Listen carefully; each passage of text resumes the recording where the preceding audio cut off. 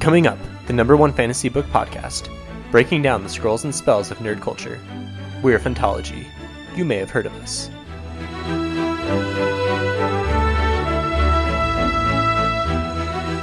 Last time, Steven gave me such a hard time for my spelling of werewolf. But on the Discord, I will have everybody know that Steven repeatedly called the book Golden S-U-N, which is not the title of the book. The title of the book is Golden S-O-N. So I just wanted to throw that out there so that all the listeners know that that mistake happened. Wait. Can I blame this on speech recognition, though? You may try. You may try to do that. I'll try, but okay, in all honesty, you got me. Yeah. I was saving it for this moment, so...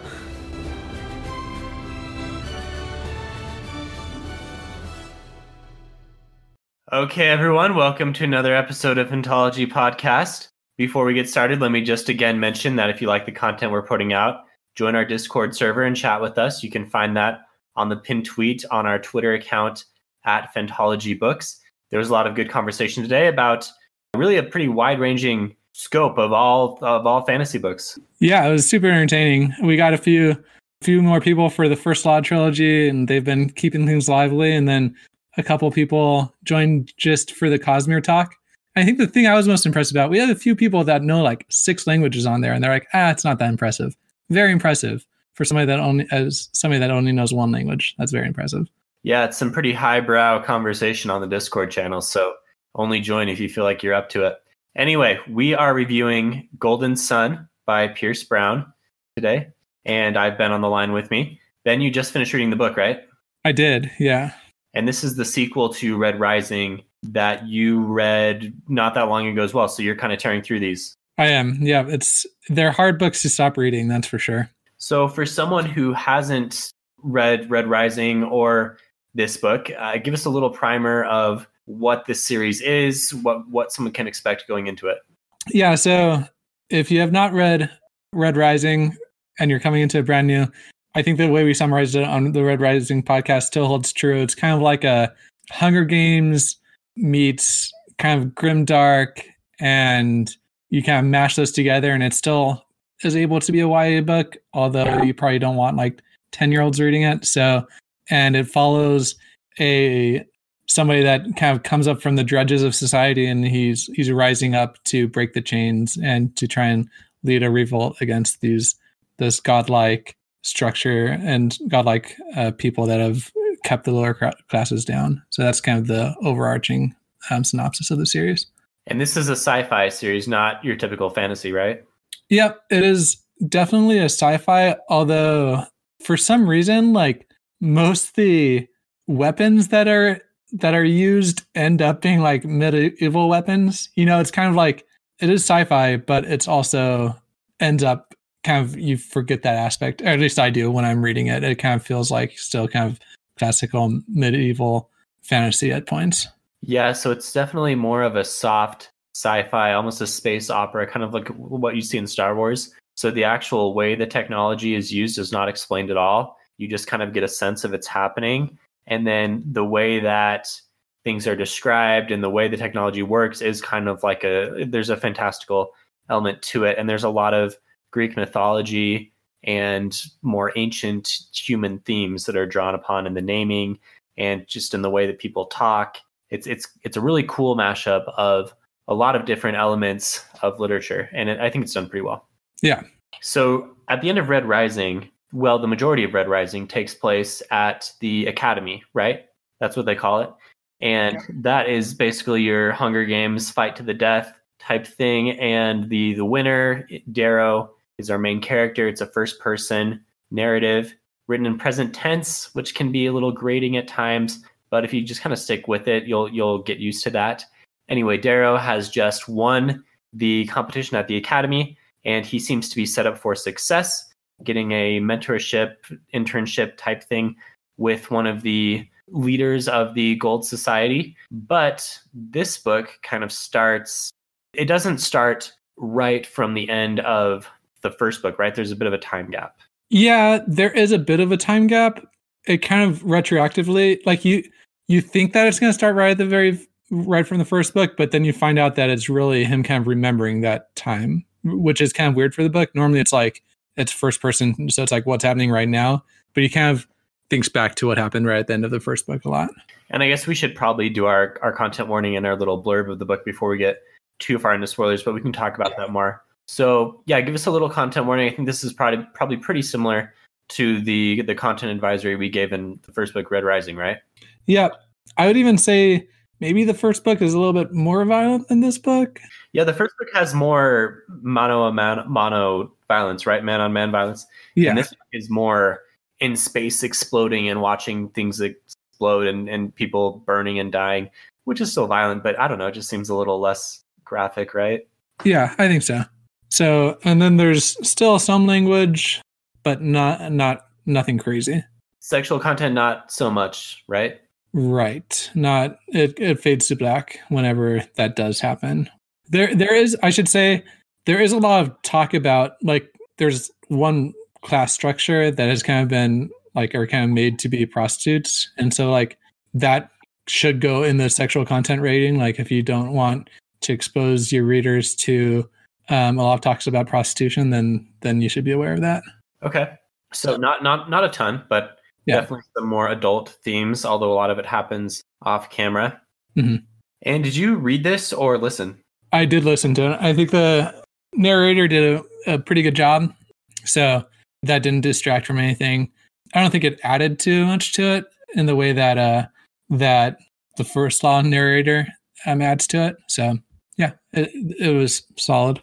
Well, I have someone on a Goodreads review that would disagree with your review of the narration. Okay, Goodreads poster. Yeah, this poster, you may have heard of him, pun intended, Patrick Rothfuss. Ooh. Yeah. So his review of the book is 5 stars. He says he likes the book, but the majority of his review is actually about how awesome the narration was and how it added to the story. And he felt like the narrator's voice stuck in his head, like when you read some text next to a picture of Morgan Freeman. Wow. Well, you know what? I also listened to it at like 1.5 to 1.75 speed, so I'm not really in it to be enthralled with the narration. Well, doesn't everyone listen at that speed these days? You know, I would hope so, but I would not be surprised if people are unaware of that button. Yeah, in fact, if you're listening right now, listener, if you're listening at 1 speed, please turn the dial up to 1.5. We sound much cooler. Yeah, for sure. Much smarter. Okay, so I'm going to give a little blurb from the book. Actually, I'm just going to read the little thing from Goodreads because I think it does a pretty good job. So it says, as a Red, Darrow grew up working the mines deep beneath the surface of Mars, enduring backbreaking labor while dreaming of the better future he was building for his descendants. But the society he faithfully served was built on lies. Darrow's kind have been betrayed and denied by their elitist masters, the Golds, and their only path to liberation is revolution. And so Darrow sacrifices himself in the name of the greater good, for which Io, his true love and inspiration, laid down her own life. He becomes a Gold, infiltrating their privileged realm so he can destroy it from within. A lamb among wolves in a cruel world, Darrow finds friendship, respect, and even love, but also the wrath of powerful rivals. To wage and win the war that will change humankind's destiny, Darrow must confront the treachery arrayed against him, overcome his all-too-human desire for retribution, and strive not for violent revolt, but a hopeful rebirth.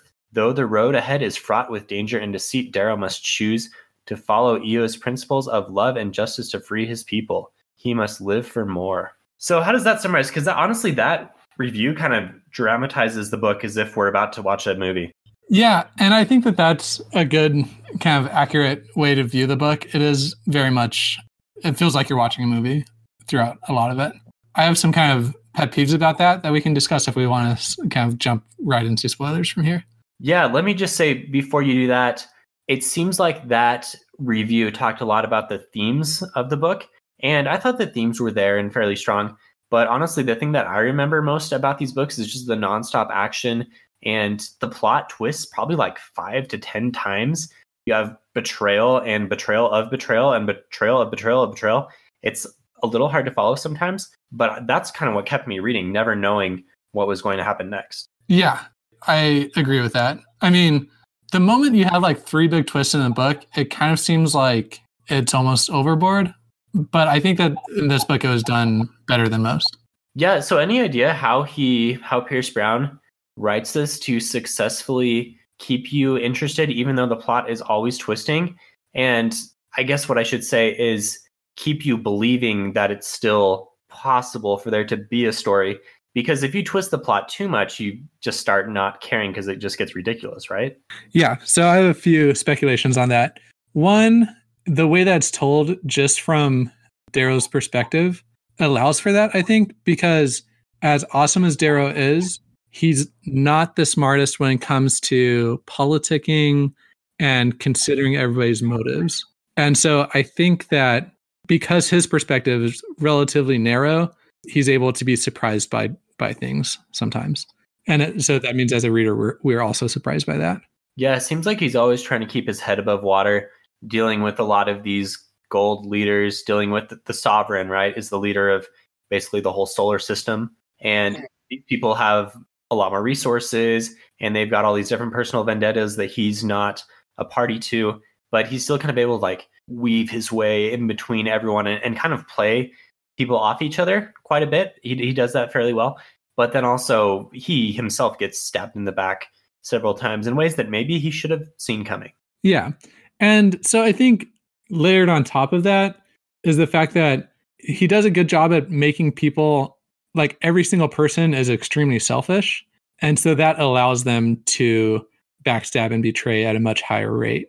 So I think that's also kind of leads to more plot twists. If you have a set of characters and everybody's just in it for themselves, then you're not surprised when people act in their own self-interest. So jumping to the very end of the book, the big twist, right? The cliffhanger at the end of the book. Darrow himself is betrayed at the end of this parade honoring his great victory in the galaxy, and he's betrayed by his bestie, Roke, right? And didn't that seem like something he should have seen coming? Because as a reader, Roke was always more and more dissatisfied with how things were going and more distant and weird. And you just knew something was going to happen, right? Like you knew there was no way they were just going to kiss and make up. Yeah. And I think one of my favorite lines, and I'm going to butcher it, I should probably look it up, but he's trying to make amends with Roke.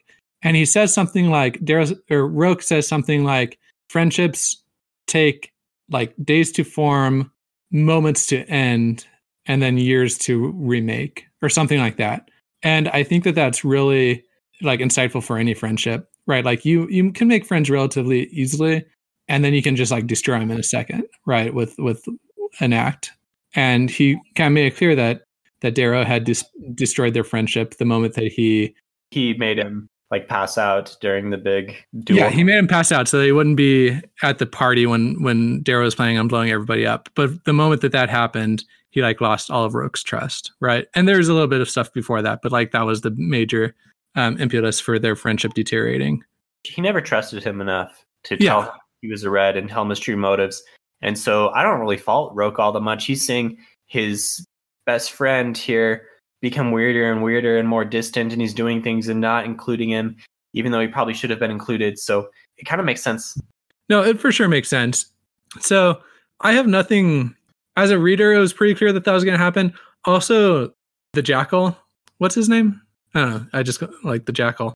Yeah, it should have been clear that like everybody was telling him, like Severo was telling him the whole book, not to trust the Jackal. Don't trust the Jackal. And he's like, oh, it's fine. The Jackal and I like understand each other. And then boom, like he gets betrayed by the Jackal. You know, come on. Yeah, Darrow is super arrogant. Honestly, do you like Darrow that much? You kind of do just because you're following him, but man, he's arrogant. Yeah, and I think that he gets a pass for being arrogant because the only way to do what he's doing is to be arrogant, right?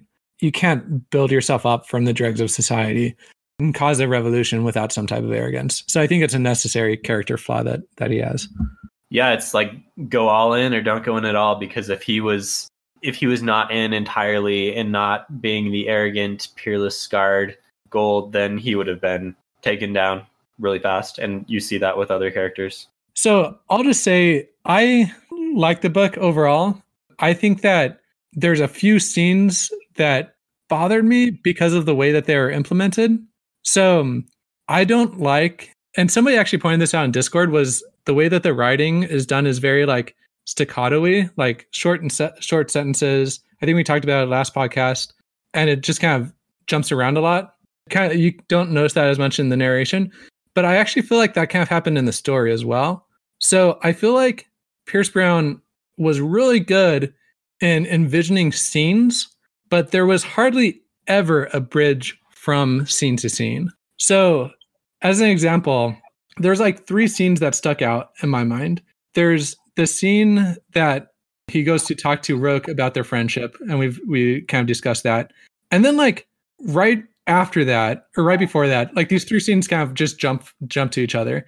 He also had a scene where he convinces the Obsidian, I'm forgetting his name. Ragnar's sweet. He's one of my favorite characters. Yeah, so he like tells Ragnar that he's a red, convinces him to be on their side. Like that scene happens. And then he also has the scene with Mustang where they kind of like are having like a love confession scene, and it's like, will they, won't they? Like those 3 scenes basically just jump to each other with like no other like bridge between them. You know, he walks out of a meeting with Ragnar and finds Mustang in the cafeteria. Like these are such sweet scenes, but I don't feel like they're earned very well, if that makes sense. So Darrow's just an emotional robot? Yeah. And it's like, have some type of like story rather than just like, that's why it seems almost like a movie to me, is it's just kind of like one scene fading to another almost. Yeah. So do you think he does that because the whole premise of the book almost is just this nonstop action, right? There's almost no downtime ever. So maybe the staccato nature of the actual plot line kind of contributes to that, as well as the writing. And that's just what he's going for the whole time. And so even though, yeah, maybe a real human being would not act like that, in this story, he has to. Yeah, I get that. It's not really what I'm used to, I guess, and that's maybe my problem. But to me, I'm like, you got to earn some of these epic scenes that we're going to, you know? One moment we're like confessing love to each other, and the next we're like making a huge invasion of a planet. You know what I mean? Yeah, and I think you're right on with a lot of the criticisms that people have of the series. It's really kind of a love-hate from what I see on Goodreads and in the community most. People either just gush about the book, they love how action-packed it is, they love the characters, they love all the twists, all those things are valid. But on the other hand, people who hate it are like, Darrow is such a Mary Sue. He's coming out of nowhere. He always knows the right thing. Even when he makes mistakes and fails, he still kind of succeeds because he's able to turn it around back into his favor. And I mean, I guess at the end, you don't really see that. So we'll see how he does in the next book. No spoilers. So it all kind of hinges around Darrow's character, whether or not people like the book or not. Yeah, that's fair. One thing that I really liked about the book, though, was how great of a second book it was. So like a lot of times, like you like call it the sophomore slump or whatever, like the second book has a really hard time. But this was like one of the my favorite second books I've ever read. I felt like it did a great job at taking you from the first book, where you've kind of been on your own little world and they're in the Institute, they're fighting each other. And then you have a sense that there's these other like politics that are coming into play.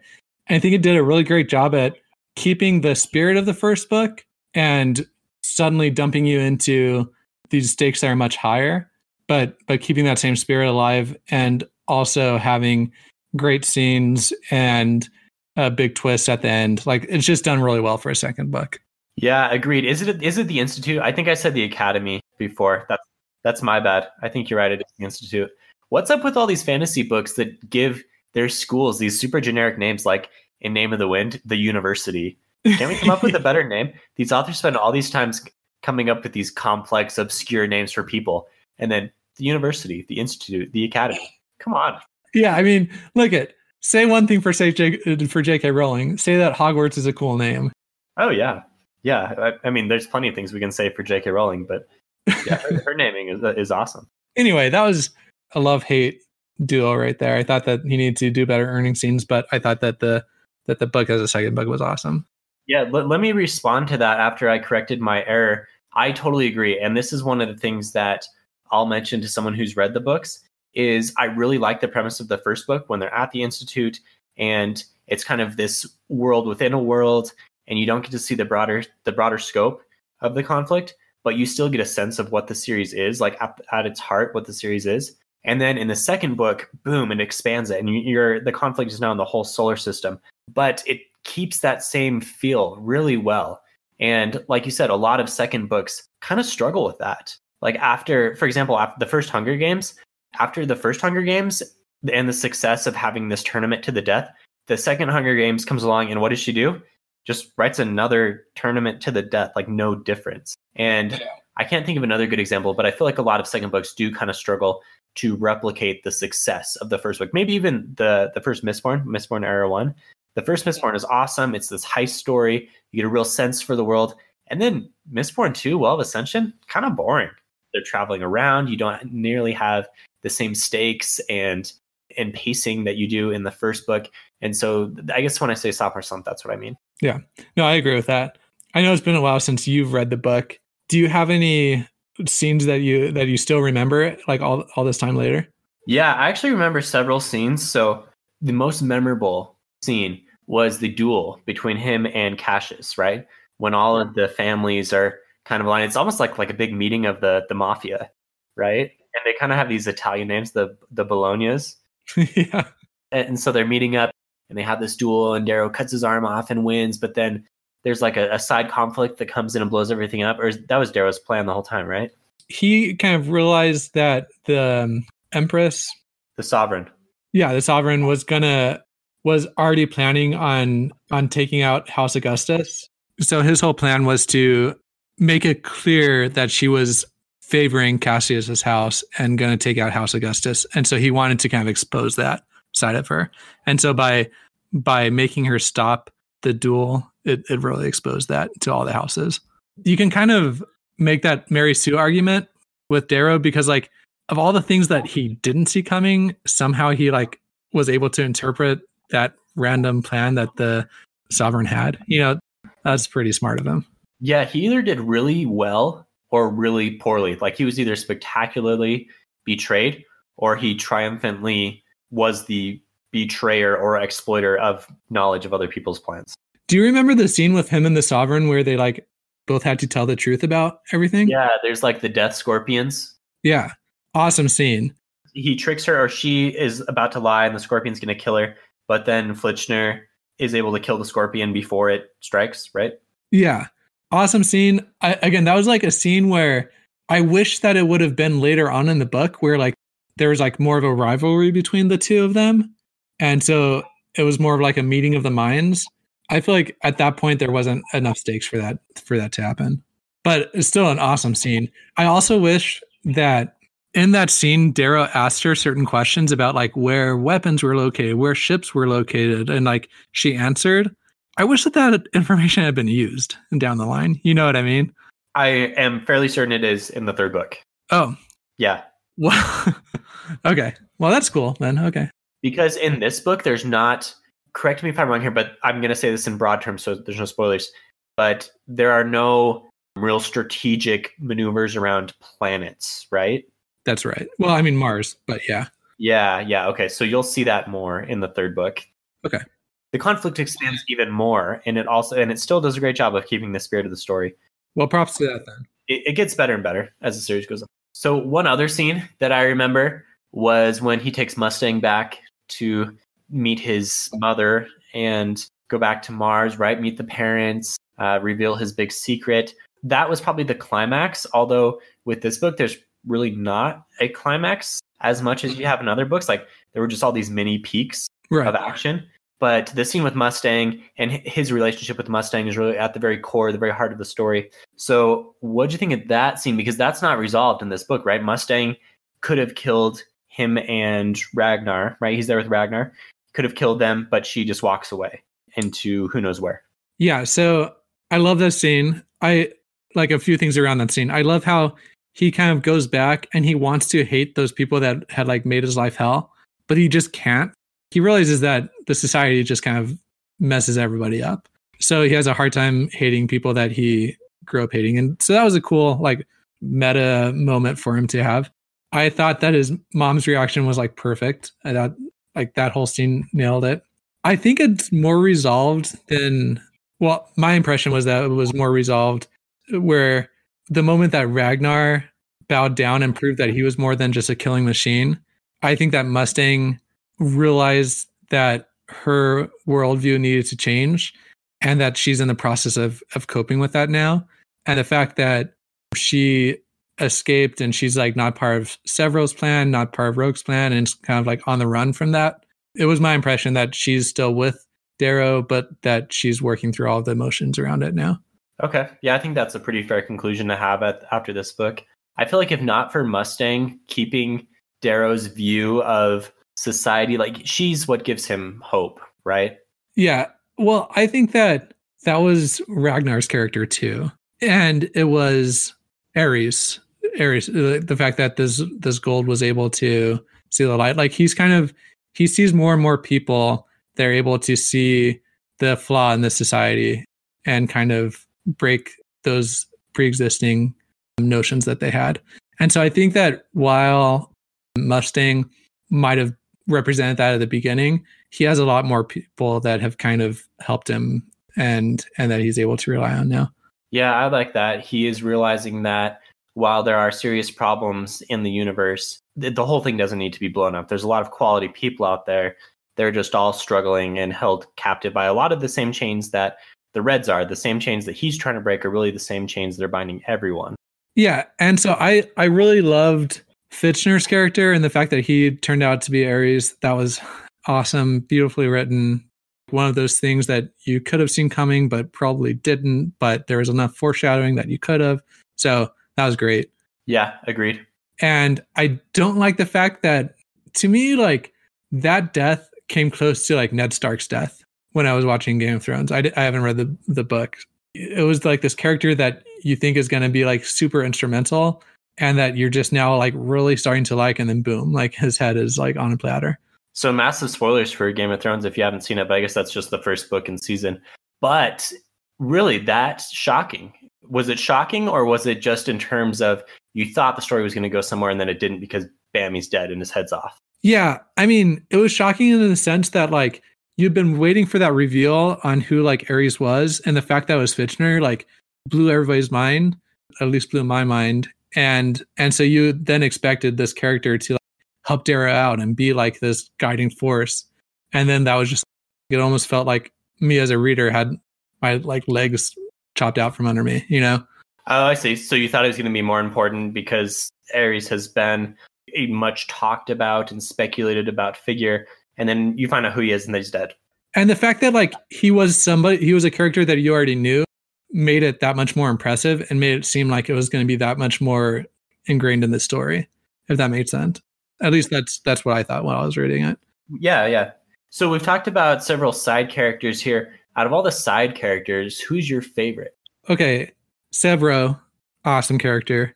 The fact that he ended up being half red, like, come on, that is sweet. Sevro is probably my favorite side character. Also really like Ragnar as a side character. I thought that he was like one of the first people that Darrow told that he was a red, and that kind of like got him to be more open with the fact. That's awesome. And I feel like just in general, like I feel like one thing that the book has kind of struggled with was utilizing the class structure that it set up. Really the only classes I can name are the golds, the pinks, and the reds. And now all of a sudden we have like this obsidian that's really instrumental to the book and is able to break his own chains. Yeah, that's true. It sets up this class structure, but the story just revolves around the golds and the reds. It does talk about that more in the third book. You get more blues, and I think there are greens as well. I mean, it still includes them. It includes them, but it doesn't have them breaking the chain that they're bound by. You know what I mean? Like, and I feel like Ragnar just really was a character that highlighted that other classes are also bound with chains and that they're fighting their own internal battles. Yeah, Ragnar's easy to love. He's probably one of my faves as well. Ragnar, Sevro. I liked Rogue quite a bit, even though that was more of a tragic story. I mean, up until this point, it has been. No spoilers for the end. Mustang, obviously a favorite of mine. If you've ever listened to a podcast, you know I'm gonna go for that. And who else? Cassius. I love his freneminess with Cassius because they were so tight in the first book, and Cassius cannot let go that Darrow killed his brother. So I think a lot of these characters have real motivations and seem like real people, except for Darrow. Darrow's just this superhuman robot of no emotional sense. Yeah, I don't know how you have this like feeling of Darrow, but like you love Quoth so much. It's very confusing to me. Yeah. I need to think about that more. I don't know if I can explain that right now. Okay, well, You get more real moments with Quoth. Like in the second book, man, when Quoth is on the ceilings of or on the roofs. wait, are we gonna spoil some?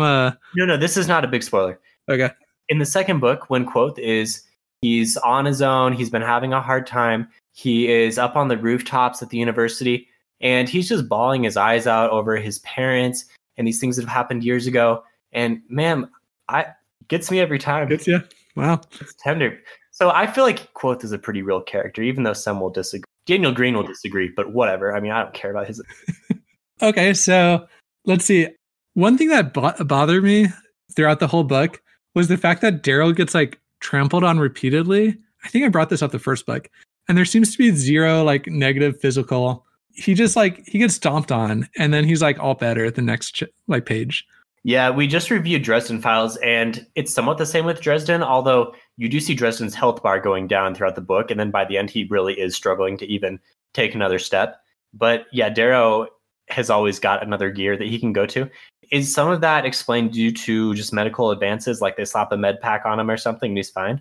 Yeah, I mean, it's kind of like he wakes up and he's like, "Oh, looks down and I got a new skin graft." You know, so it is kind of explained, but like, dude, you just had like a sword and you said you felt it go through your collarbone. You're gonna be out of commission for a little bit there, you know.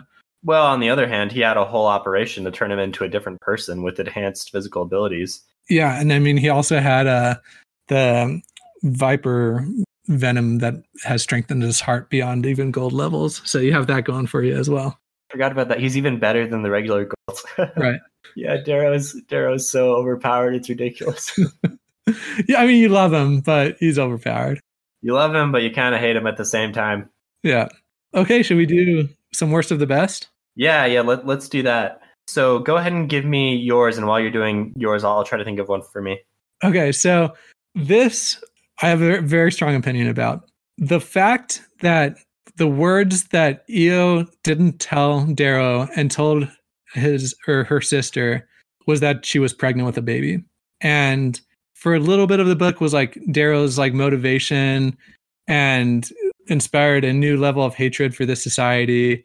So there's a few things that I didn't like about this.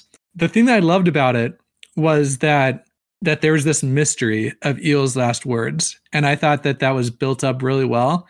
And I was like looking forward to finding out what those were. So I loved that. But I hated the fact that they used like an unborn child as like what those last words were.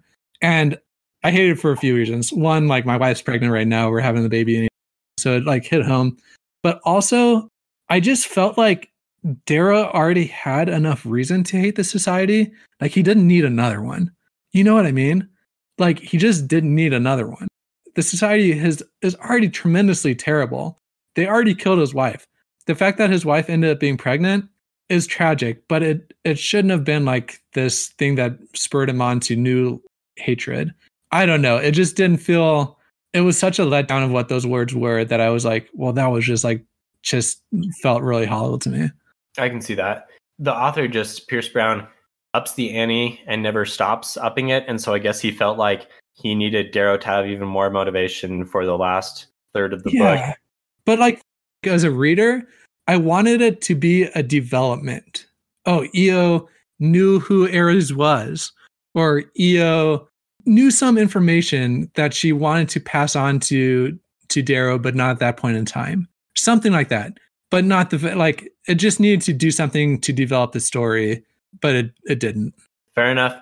Okay, mine is going back to the beginning of the book. So it starts kind of in media res when you see the very end of their training at this Starfleet Academy. I don't remember the name of the academy. It's probably something generic like the Academy. But you get the end, like the very end of all their training, and you get to see how they've advanced and such. But I kind of wanted to see that. It felt like it might have been a cool time. It really developed a lot of the character relationships. So why not show it? My thought is perhaps he thought it would be too Ender's Game, and he didn't want to copy what had been done before. So he just picked up and said, okay, the story's going on.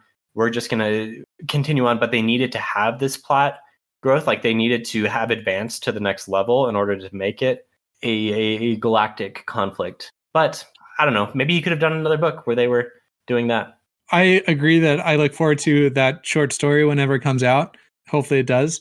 I love the fact that he was like getting ready to like launch himself in that pod at the end of that battle, and he stopped from doing that, and then that ends up being the move near the end of the book where he uses that same move to board somebody else's ship. Yeah. So that was some cool foreshadowing. And that was actually one of the questions that the Empress asked him, like, were you really going to do that?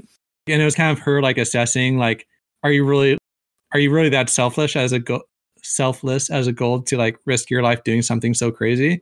That was a big piece of information for her. And so I thought that was really well done, that specific part of it. Nice. Good setup. I like when authors set something up and then harken back to it later and you realize the significance. Yeah. Okay, this has been our review of Golden Sun, Book 2 of the Red Rising trilogy by Pierce Brown. Thanks for listening, and Ben is going to finish reading the series, and we will bring you the exciting conclusion in Morning Star, right? Yeah, and just so I couldn't let this go unanswered. Last time, Steven gave me such a hard time for my spelling of werewolf, but on the Discord, I will have everybody know that Steven repeatedly called the book Golden S-U-N, which is not the title of the book. The title of the book is Golden S-O-N. So I just wanted to throw that out there so that all the listeners know that mistake happened. Wait. Can I blame this on speech recognition, though? You may try. You may try to do that. I'll try, but okay, in all honesty, you got me. Yeah. I was saving it for this moment, so, you know. Burn. I've been burned. Nice way to end. Mic drop. All right. Sounds good.